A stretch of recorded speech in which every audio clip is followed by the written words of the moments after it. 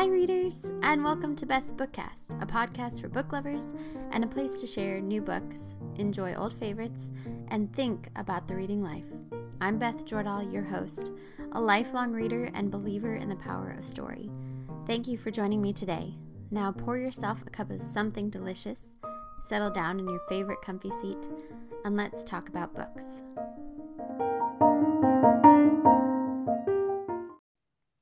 Hello and welcome to the Bookcast, Mara Eller. I am so glad to have you here today. I'm really excited because we're kind of digging into two awesome, wonderful books and comparing, contrasting. And so, thank you so much for joining me. I'm so glad to be here. Thanks for having me. Of course. So would you mind just maybe kind of telling us a little bit about yourself just as we get started? Sure. I'm a writer, writing teacher, coach, editor, kind of wear a lot of hats. I have my own editing services and I teach some online writing classes. And I'm also a high school English teacher and also guidance counselor. But one of the books we're talking about today is one that I have taught several times to my 12th grade English students. So I'm definitely a book nerd in that sense, as well as just a word lover. Yeah. Well, book nerds are obviously the best kind of people. So I think we're going to get along great. Awesome. So the two books that we're kind of talking about today and jumping into are Jane Eyre, which I love. I've talked about it frequently. I think I've done a couple episodes about Jane Eyre. Charlotte Bronte wrote it. It's beautiful. And then the second book we're talking about is Their Eyes Were Watching God by Zora Neale Hurston. And the two, seemingly from the outside, are very different. But as you were reading them, as you were teaching Their Eyes Were Watching God, you found actually a lot of similarities. So I'm really excited to hear some of that. But as a warning for listeners, we are going to get pretty deep into the stories. So if you haven't read either one and you really want to read it before you hear us talk about it, pause this episode now, go read it, come back. We'll wait. Okay, now that you're back, thank you so much. All right, here we go. So I want to give like a little kind of overview of the two books. So Mara, since you have taught Their Eyes Were Watching God, why don't you give us the intro for that book? Sure. So it's by Zora Neale Hurston. She's an American author. It was published in 1937. She is or was a woman of color, African American. She was born and raised in Florida, I believe, and that's where the book mainly takes place, is in northern and central Florida. And it tells the story of Janie. It's actually, I think, semi-autobiographical in ways. It begins when Janie is a young girl. It gives a little bit of her backstory. She's raised by her grandmother, who was born a slave, and then goes through the Civil War and Reconstruction, and then it's set in the probably 19 teens or 1920s. When there's a lot of sharecropping and obviously, still a lot of racial discrimination. But that's not really a focus of the book, which she was actually criticized for this book and her writing in general because she refused to buy into the sort of ethos of African American art and literature at the time. She was part of the Harlem Renaissance, and she didn't want to write about Black oppression. She wanted to write about the Black experience. And just write about characters who happen to be Black and their full humanity. Good, bad, educated, uneducated, ugly, pretty, all of that experience. And she's trained as an anthropologist as well, which is why you see so much of her dialect in the way she writes the dialogue. So some of it can be pretty tough to read. For a lot of my students, they have like no idea what the characters are saying for a while. Yeah. And so it can really be a great idea to listen to it, which I guess is what you did in this case. I did. Yep. And I hear there's a really great narrator for it. But anyway, so part of it is she really wants to, her project here is that she really wants to show this Southern and Florida African American culture the way it is. Hmm. She's sort of part of the realist movement. Okay. But then she tells this story of Janie, who's this um, passionate, yearning woman who I see on a journey to find intimacy, Mm-hmm. and through that process needing to find who she really is. And she's searching for a romantic partner, but of course she discovers herself along the way. And so she goes through 3 phases, 3 husbands. She learns different things about life and Mm-hmm. love.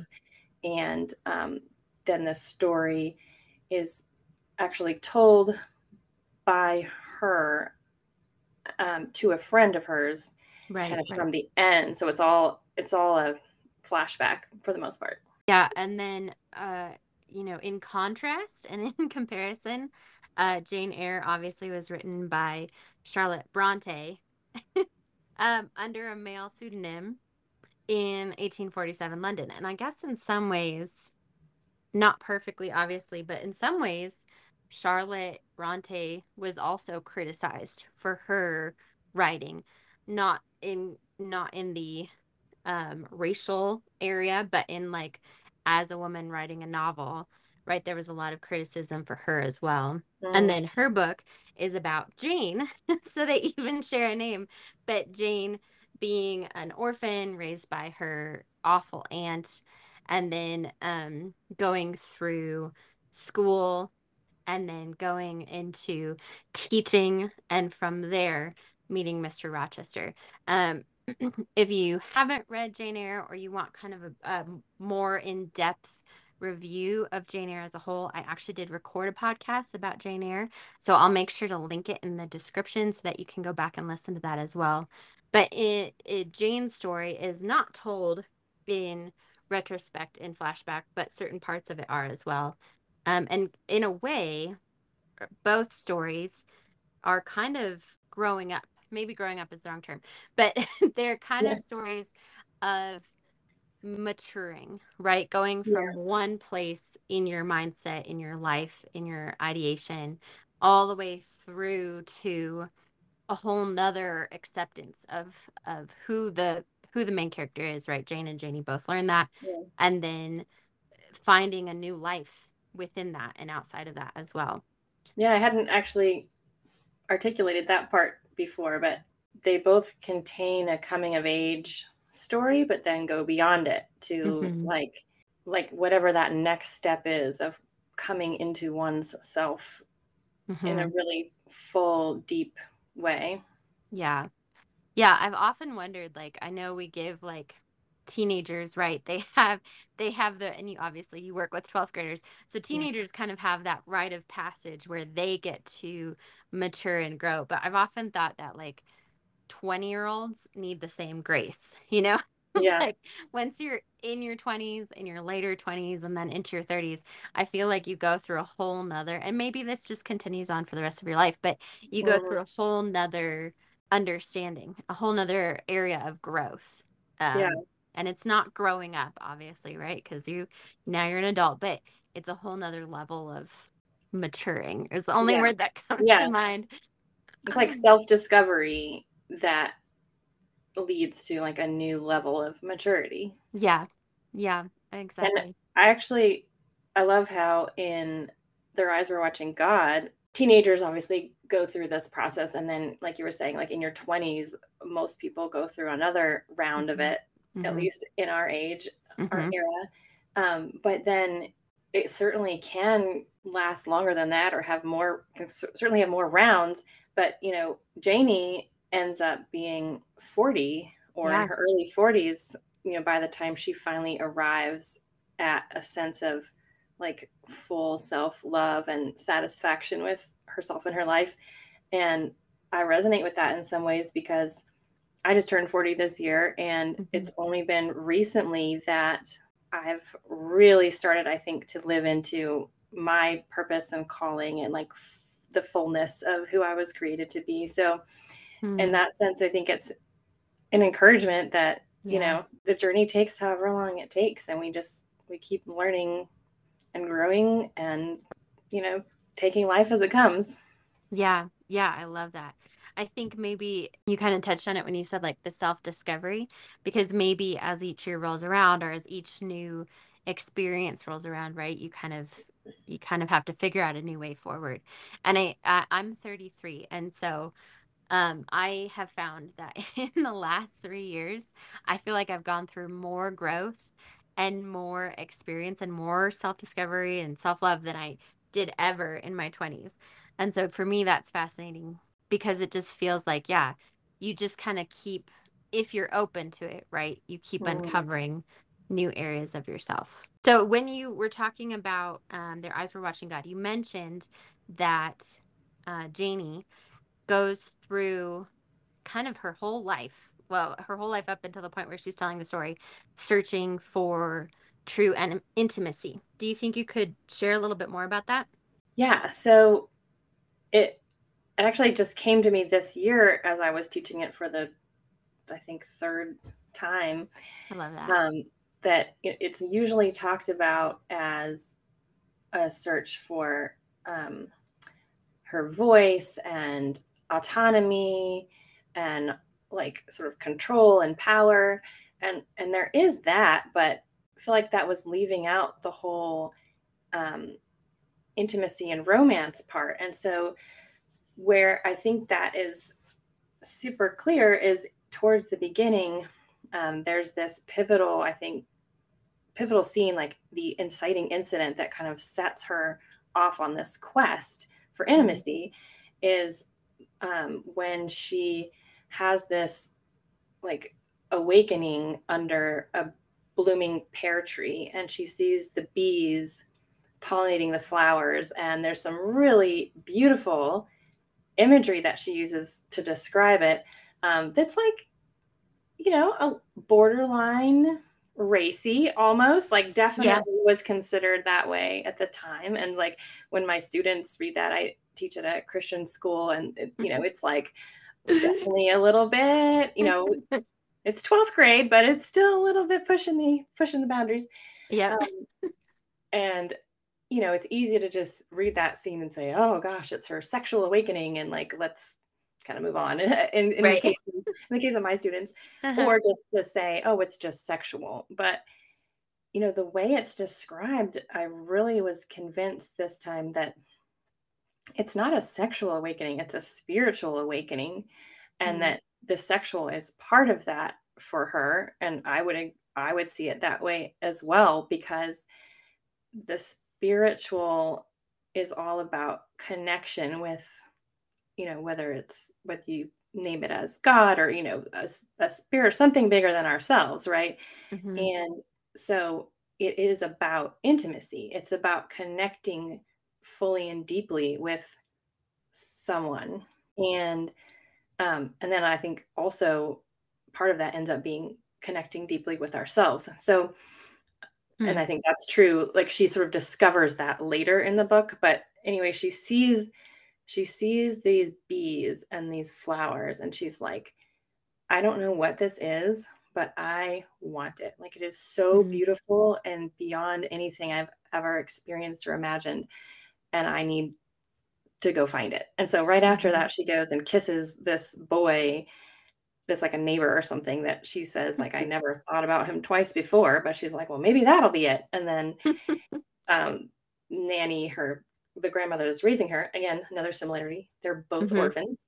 Nanny panics that she's going to get pregnant out of wedlock and her life will be ruined. And so she Right. immediately tries to marry her off to this really old guy who is at least sort of decently well off. And of course, that doesn't end up being the bee to her flower that she's Right. looking for. And so she keeps on this quest.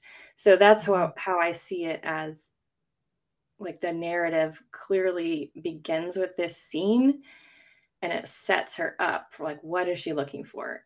And I Right. think it's intimacy. And do you see that in Jane Eyre as well? So the reason I started comparing these at all, because as you say, it is not something one would just sort of, oh, this reminds me of that one, Right. because they're just from such different eras and such different styles of writing. Hmm. Um, but I have an in-person book club, and we just happened to do Jane Eyre one month Mm. and then do, or no, actually, it was the other way around. We did Their Eyes Were Watching God one month and then did Jane Eyre the next month. And Hmm. I all of a sudden realized, whoa, these are so similar in these really surprising and interesting ways. For Jane and Jane Eyre, I don't know if I would say that her journey is 100%, a quest for intimacy, Right. because there's so much about integrity and autonomy, Hmm. of like Yeah. wanting to be her own master. But I also think those are related.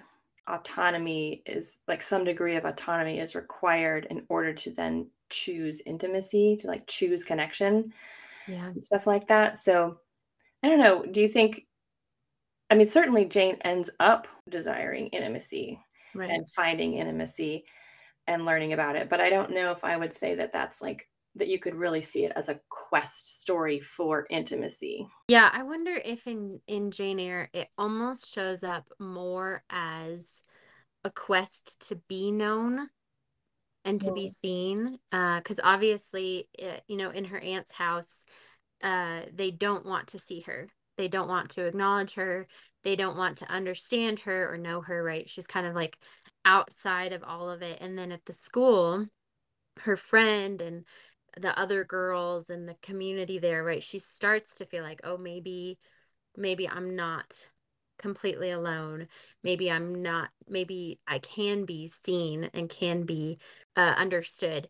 And then obviously, like, Helen dies. And so yeah. that sets it off again. But then when she does go to Rochester's house, she finds a companion in Mrs. Fairfax. They sit together, they talk, and it may not be on the same level that maybe intimacy is, but she's seen and she's valued for what she brings to the table. And even Adele, in her sweet girl way, Mm, values Jane. yeah. And then with Rochester, right, she finds someone who looks at her and doesn't see something to be disregarded, Mhm. but see something to be valued and taken care of. But then, of course, you're right. Her integrity is such that she can't even accept that. Right? She runs away from his marriage, from his home, and seeks out. But then again, she finds companionship and love and friendship with Mary and Diana and St. John in a way, obviously, but Yeah. just kind of, so not intimacy maybe with Jane Eyre, obviously, but being known, being Yeah. valued. And actually, as you were talking through that, I realized I might actually change my story on Yeah.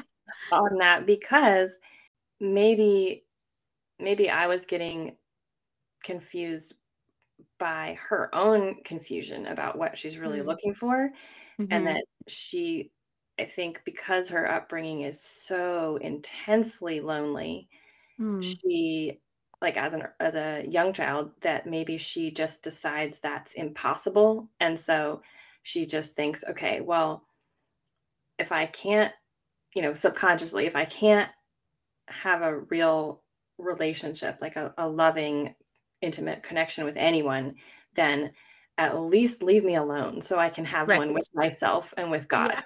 Yeah. Yes. And so like her goal becomes, I just want some independence so I can have adventures and like Yeah. not be meddled with, Yeah. not be controlled by other people.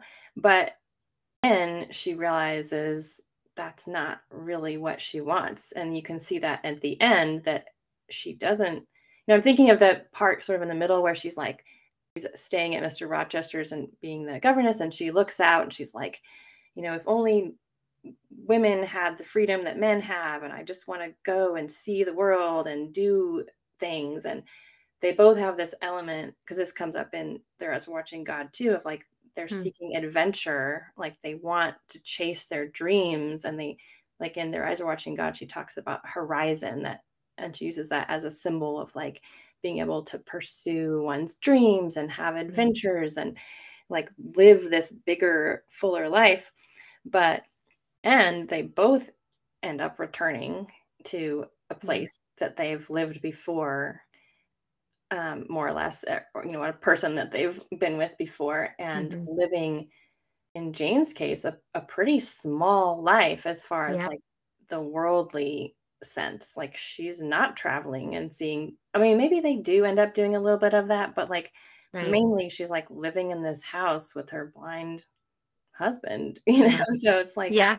she realizes, no, that's not, I thought that's what I wanted, but really that was like a false treasure. And then Hmm. the real treasure is just that deep, full intimacy of being able to be with someone who values you for who you are Yeah. and accepts you with all your flaws. And obviously, like in the last episode, where I talked with Ariel about Jane, we talk about how she's an Enneagram 9, Mhm. right? And I think, you mentioned it, and I agree that Janie has a lot of those same characteristics, same tendencies. And the nines, my understanding, I am not a 9. I'm an Yeah. Enneagram 5. But I'm married to an Enneagram 9. So my Oh, there you go. understanding, is that Enneagram 9s can see everybody else's perspective. They can see everybody's side. They can understand where everybody's coming from, but they often don't feel seen or understood, and they long for that true connection. Episode that you did with Ariel was so good. Well, I guess you actually did two with her. But Yeah. the second one, I think, is where you talk about the Enneagram. Yeah. And that's actually what inspired me to reread Jane Eyre, that we're talking about it now. But Yeah.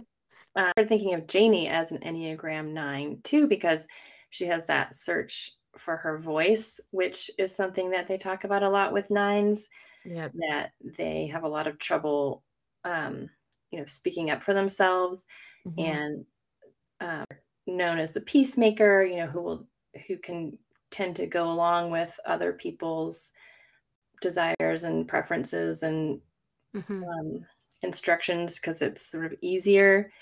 And I loved what Ariel said on your episode about nines, where she said they are seeking true connection, but they'll settle for a lack of conflict. Right. And I thought, okay, well, that's Janie. Yeah. Definitely. Yep. Especially in her second relationship, which is the longest one with Joe, he at least has this affection for her and does seem to appreciate her, especially at the beginning of their relationship. And he also seems to have a sense of adventure. Hmm. So she's like, all right, well, this seems like definitely an upgrade from the old guy who smells bad. Right. And then also like threatened to kill her. So, yeah, Yeah. Not so good good. one to walk away from, I suppose. Um, but then Joe is like not really care about her. Like he cares about her Yeah. as much as she helps him achieve his dreams. Like he wants her to be sort of a doll. Like he calls her a baby doll or something early on, like a doll Yeah. on the shelf that looks pretty. Or like he also calls her a bell cow, which is the like lead cow that wears the bell around its neck to like, Okay. it's like the best cow. But it's Yeah. like, okay, well, that's great that she's the best cow, but she's still livestock to you. Like Right. now she's like a trophy cow instead of like a mule, like she was Right. in the first relationship. So anyway, she just ends up wanting to fully acknowledge that and just retreating into herself for something like Hmm. 20 years, Yep. and just watching her life sort of waste away, Yeah. avoiding that conflict until finally she realizes he can't take it anymore until he's basically dying. So, Right. It's interesting, to backtrack for this note a little bit, but you had yes. mentioned that like there are 3 phases for both Jane and Janie. And as you were talking about Joe, I was like, oh yeah, okay, I can see them that phase for both of them. But if we backtrack a little bit, and we go back to, right, Logan, Janie's husband, right, treats Hmm. her, right, like Yeah. not very nice, terrible situation. And we can go to Jane's time with her family and at the school, right? Like the beginning of their situations where things Hmm. are just terrible. It's like neither one of them is treated really even like they're human. Yeah. Just like what work can you do? Hmm. And if you're not going to do that work, then no value at all. Well, and going back to that, they're both seeking that true connection, right? In that first phase, they are completely denied connection, right? Yeah. There is no knowing, there is no loving, there is no connection there. They're just completely denied it. But then when we get to the second phase, right, like what you were talking about with Joe, and then in you had mentioned that that reminds you of Sinjin. Yeah. So the order gets, you know, off there between them. But Yeah. I sort of compare Sinjin, which is Jane's third phase in the Yes. novel, to Janie's second phase with Joe, Hmm. um, because they both show her a lot more attention Hmm. and affection than she got, than the Jane got in the first. But then she finds out sooner or later that it's not really, it's not love. It's not love of her. Love, not even love. It's yeah, it's like Or appreciation of her as a tool, like yes. as a means to an end. So Joe appreciates Janie because she is a status symbol for him, because Yes. she's so beautiful that everyone's impressed that he has this beautiful wife, and she can also like help him in the store. And then for Sinjin, it's that he needs a partner for his missionary work, Yep. and he's impressed with her, intellect and her like character, but she's like, that's not all of me, Yeah. and that's not love. Yeah.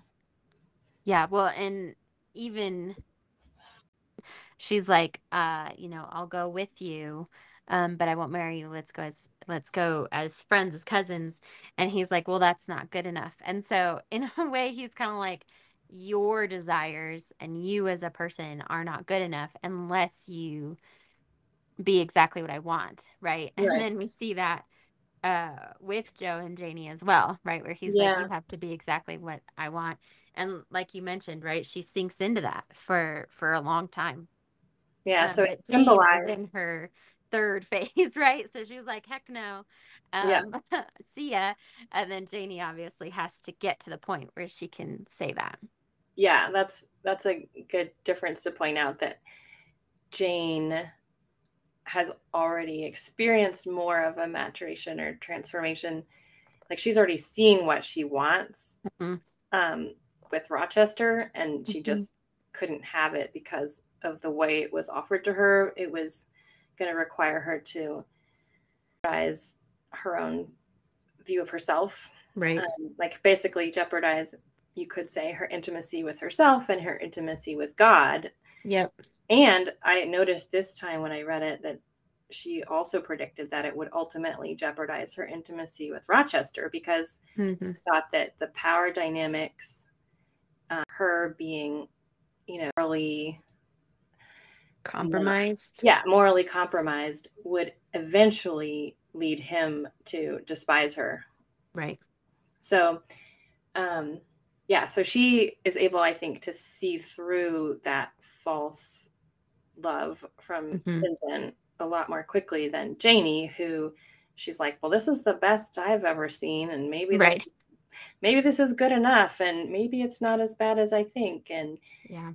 but then her, her life it's not even that many pages, and then 20 years has gone by, Right. and she's it's symbolized in that book with her head rag that Jo that she cover her hair Mm-hmm.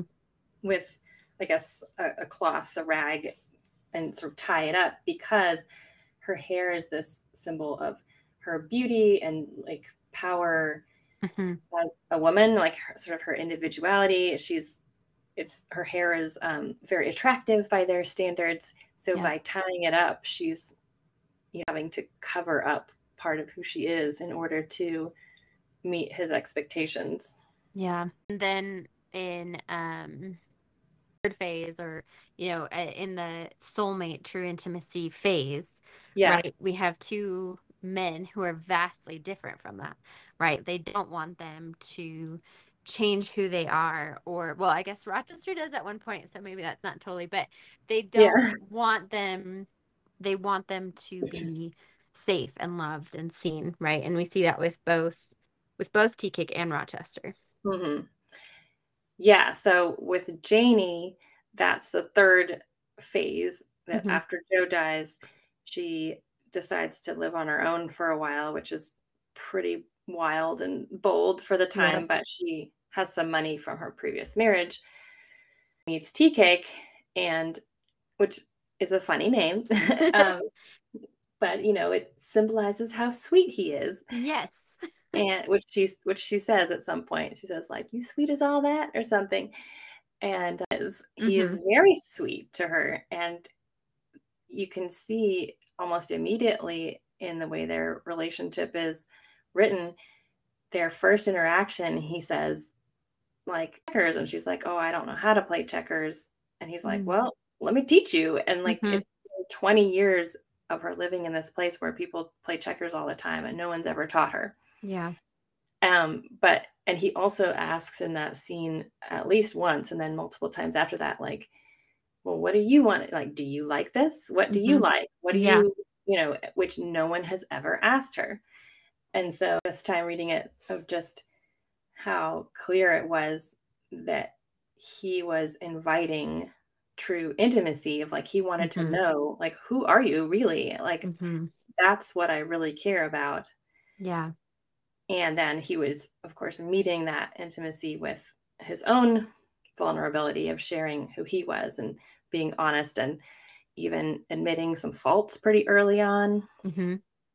And of course, Rochester, the story is a little more complicated because Yeah. he has so much more baggage, but I think there's some similarities between him and Tea Cake, even Hmm. because they're both kind of like a little bit of a scoundrel at different Yeah. times. Like, um, Tea Cake sounds like he's kind of a flirt. Like, he's just Yeah. that kind of guy that, like, he's not trying to flirt, but just how he is. He's just Yeah. very open and like friendly, perhaps overly friendly by some Hmm. standards.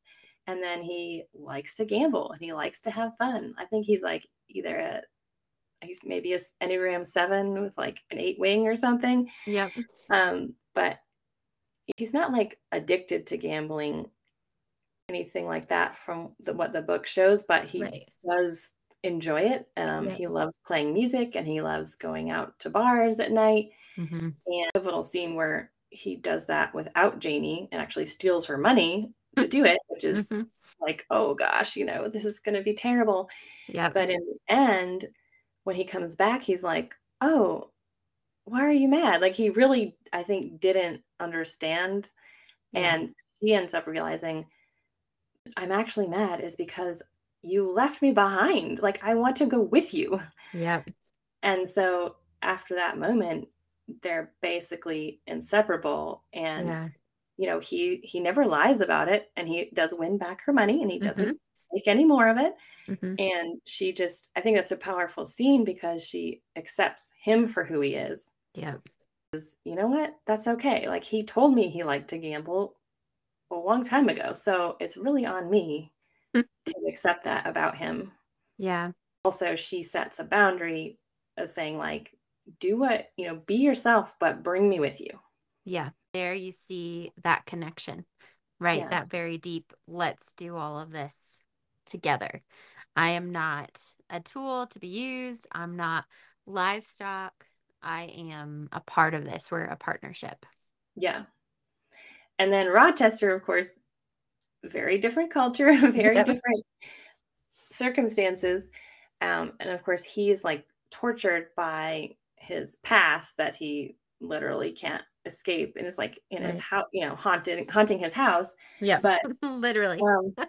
yeah, but he also has this fun-loving side that like he just wants to go and have a good time, and he Yep. just want, and that's partly how he's coping with his like something. Yeah, But, for sure. he's like not always honest with Jane No. either. Mm-mm. And he like does the whole trick where he pretends to be a gypsy Yes, in I order love to that scene. like trick her into saying how she feels about him or Yeah. something.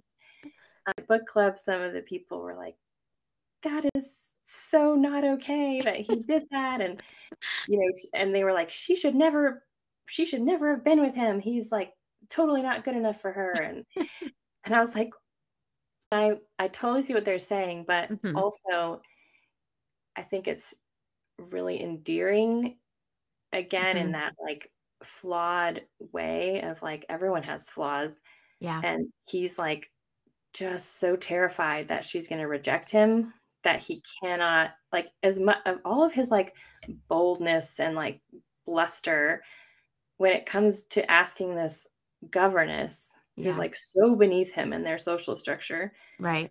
to marry him. He's just terrified that she's going to reject him. And I think that's like so sweet and Yeah. sad. And like, yes, he needs to do some therapy. Yes. But Probably. like, Yeah. who doesn't? Yeah. I think it's fun too because you see that with both Tea Cake and Rochester that they fall, right? Yeah. Despite their circumstances, despite their lives, they have that playfulness. And I think in Rochester, you can see he understands people.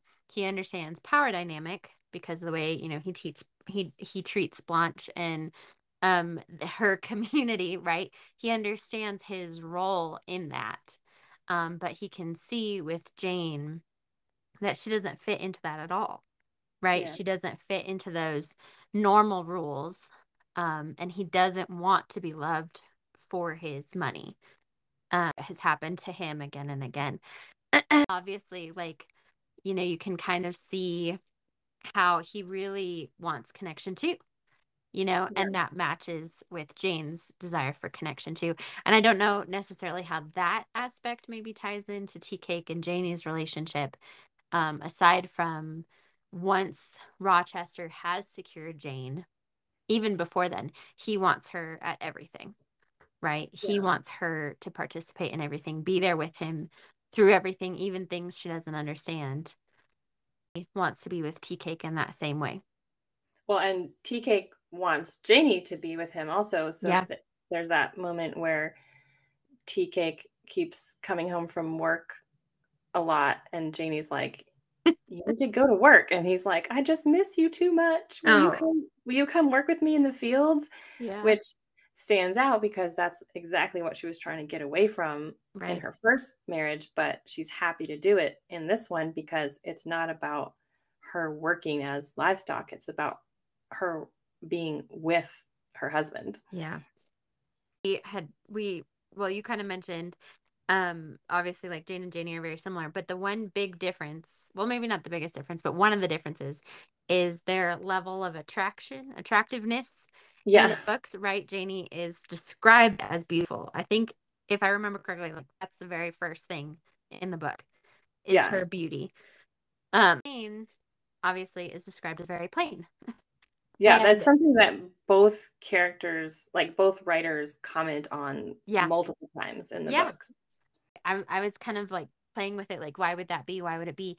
And I think maybe it's just the time period that they were written in, right? Chinese uh, can be a tool of destruction, right? It Yeah. keeps her separated from other people. It keeps her looking like a tool or looking like a trophy.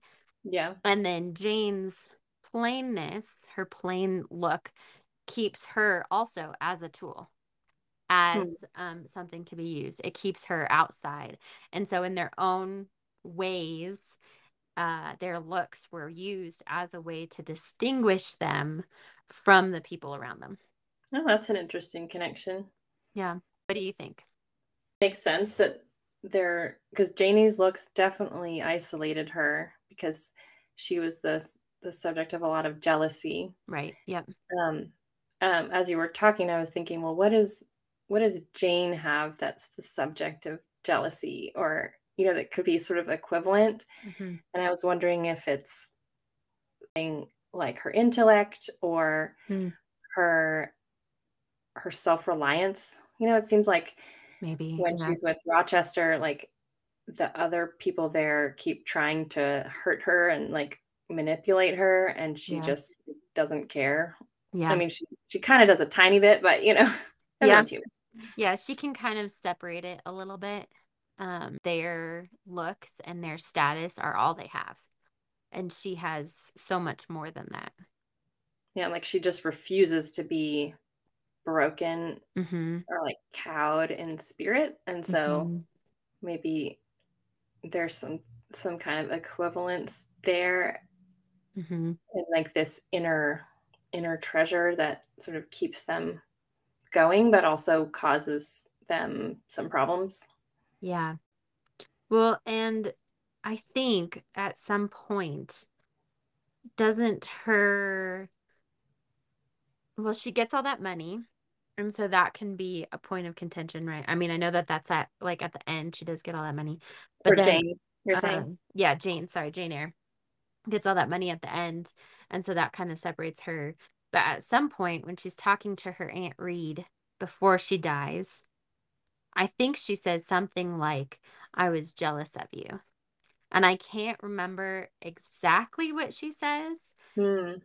But Jane was like, why were you mean to me? Yeah. Did you never love me? And I believe that she says something about her. And now it's not coming to me, but being jealous of her. Yeah. Quick Google search because I Okay, thought great. I may as well. But it says Miss Reed is jealous of Jane because she believed that her husband loved Jane more than his own children. And obviously, right, like Oh, he right. dies even before we're introduced to Jane as a young child, right? So this uncle that she probably has very few memories of, right? The reason Mrs. Reed treats her so terribly. I don't know how that completely ties in, but Yeah. there you go. I mean, I think it's okay if not everything Yeah. ties in, but Yeah. yeah. Interesting. Okay, so that jealousy aspect is something that they both had to deal with in different ways. Yeah. At the end of the books, and they end quite differently.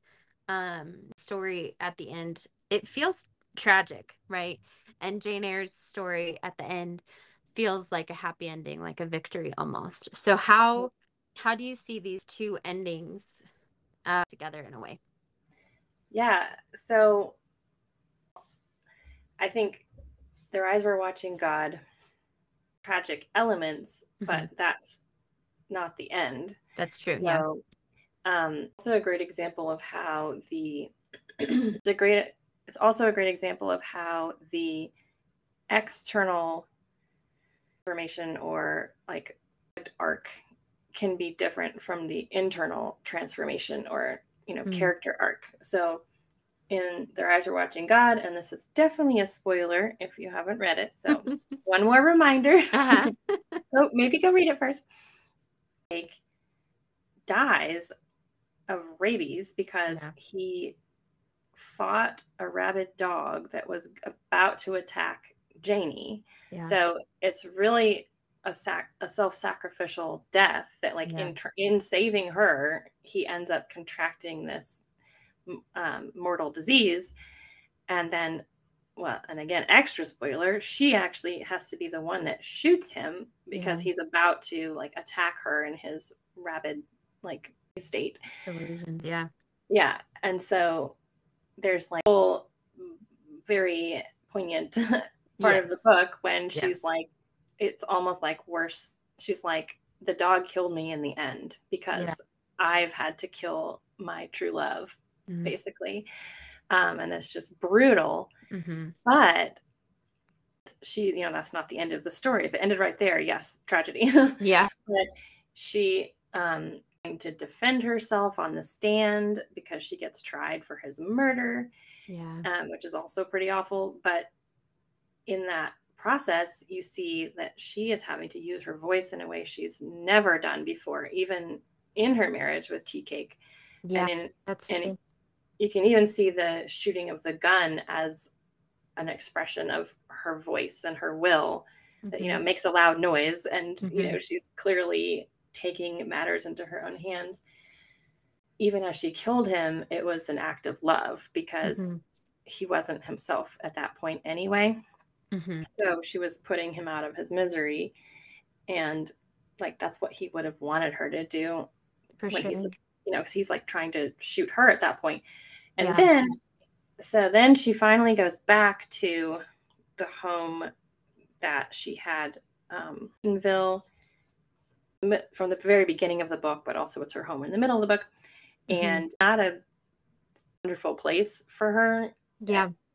before this, but by the very end, it's a very peaceful, beautiful, full ending Yeah. where she has finished telling her friend Phoebe the story. So she still has some intimacy, and she's told, I mean, still a lot of intimacy really with Phoebe, Yeah. because we just told her this entire story that we all just heard as the Right. reader. And that's a And lot then right there. That's a lot to share with someone. yeah, and then and Phoebe just like bears witness to this story and is like, wow, you make me want to live more and do more and love more. And then Janie goes back to her own house, and there's these beautiful images of Teak, sort of his spirit like coming in Mm-hmm. through the window or something and being with her. Yeah, so I actually have this part, if I can read it. Oh yeah, go for it. He says, then Tea Cake came prancing around where she was, and the song of the sigh flew out the window. The sigh was a sobbing sigh of sadness that had come out before, like thinking about the day when she had to shoot him and the Mm-hmm. courthouse and all of that. So the sigh flew out the window and lit in the top of the pine trees. Tea Cake with the sun for a shawl.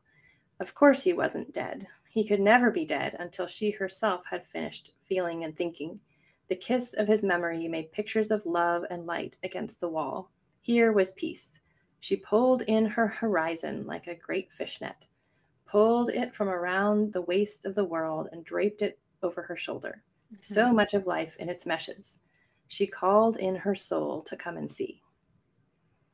Me like goosebumps every time I read Yeah. it, because that perfect bittersweet ending of lost Yeah. the love of her life, in at least in the physical sense, but she hasn't lost him in her memory, and what she's gained is not that she would ever wish that he were dead, but like Right. what she's gained is so much greater, in a sense that she has this satisfaction and that symbol of the horizon of like she has lived fully and she has loved fully. Yeah. And like so many people, as she says at some point in the book, go through life and just never come anywhere close to doing that. That's true. Jane Eyre would feel the same way Right. with Rochester, and he sort of like symbolically dies in a Yeah. way, but with his injuries and losing his house and everything, but then doesn't physically die. So I still see Right. some similarities there, and as far as like there is great loss, Mm. and lost is more than made up for with what has been gained. Yeah. I think at the end of Jane Eyre, right? She talks about how now they live in total equality. Mm-hmm. Souls matched. Souls are happy together and they live in equality. And I guess, hearing you read that last sentiment again, in a way, Janie finds that with tea cake as well. Just kind of an equality, a togetherness, of each other, despite the fact that he is gone. Yeah. Set these two books down together and look at them. It doesn't seem like there will be much similar, and that there would be a lot of differences. But honestly, the more we have talked about it, I feel like there's a lot of similarities and a lot of themes, a lot of the same desires for the characters, a lot of the same goals for the characters, a lot more similarities than I thought they would have when you first mentioned it. First looked about it, the more I really do see what you were saying. I love how, I think it's a great example of how comparing two texts can reveal, like, I feel like I understand each one of them more Mm-hmm. deeply through that Mm-hmm. comparison. Yeah. Also interesting, I think it was, might have been before we started recording, but you were saying, like, did Zora Neale Hurston, like, try to make her book Right. like Jane Eyre? We were both like, Right. I really don't think so. And like we've said, like, nationalities, different ethnicities, different eras, like, other than being female, obviously being writers, like, that's about it as far as the Yep. similarities between the authors. Yeah. And yet, why I think these are classics is that Mm. they have these universal themes, Mm-hmm. and they speak to struggles and desires that we all experience. Mm-hmm. Like, please, Zora Neale Hurston's book, I mean, it's very culturally and like historically specific as far as all of the dialect, Yeah. but the universal themes that undergird it, if that's the right word, so timeless and powerful. Yeah. I agree. I agree. Well, now maybe you can add this as an aspect for when you teach it to your 12th graders Yeah, next year. I You need to can make them throw read in, Jane Eyre. yeah, by the way, here we go. Up here. Oh, what are you up to next? Will you be teaching this book again? Are you teaching a different book? Are you writing your own book? Let us know. Well, let's see, we just finished reading the Screw Tape Letters in my Ooh, English class, which is another rich and unique text. yes. Also working on grade fiction novel that Ooh, I'm revising, oh, fun. and I have actually another fiction novel that's in the early phases. And blog a little bit, and work with clients and teach an unearthing beauty class. That is what I Ooh, call it, unearthing beauty. It's a personal narrative, like writing for self-discovery class that I really enjoy. that's awesome. Well, I'll make sure to link all the ways that listeners can connect with you, maybe find your course and read your blog as well. So look for those links. And then lastly, this is the question I ask everyone. But what is your favorite book? Should have been prepared. Let's see. And Um, it's okay, like if it's 3 books, that's okay. 100 books, that's probably not okay. well, I would say that Anne of Green Gables is one of Ooh, my, lifelong favorites. It's been a absolutely. favorite for a long time. Yeah. Actually, we named our first daughter Avonlea, Oh, so there's commitment for yep, you. yep. Hard question. I know. Really, I'll just tell you, like, at least another book that I really love and Okay. I've read multiple times is Pam Houston. She is mostly a short story writer, Okay. and she wrote Waltzing the Cat, which is a collection of semi autobiographical short stories that are sort of interrelated. Okay. And I find that really moving Mm, and beautiful. yeah. And I'll also mention, oh gosh, never mind that one. I can't say that's a favorite. Okay. You can mention it anyway. We'll say it's a kind of favorite. Well, I'll tell you. Okay, actually, this qualifies as a favorite. Okay. I would say my favorite book to teach is so far Yeah. is A Farewell to Arms by Ernest Oh, Hemingway. yeah. So I think his style is so interesting, and I love teaching it because there's so much to unpack. And I love, having students read a chapter and they're like, okay, so it's like two people like talk to each other and like drink some wine and like what's going on? And I'm like, wait, let me show you. And it's like this peeling back I love the that. the scales and just revealing, mining the depths. So I really enjoy that book to teach. That's amazing. I love that. Plus, it's another great love story. Oh, yeah. That Well, one really is pretty depressing, though. yeah. Yeah. All right. Well, thank you so much for joining me, Mara. This has been a real, well, both a surprise and a delight to talk about these two books. I've loved it. Oh, me too. I've really enjoyed it. Thank you. Thanks so much.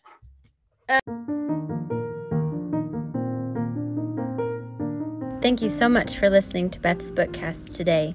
I've so enjoyed chatting about books with you.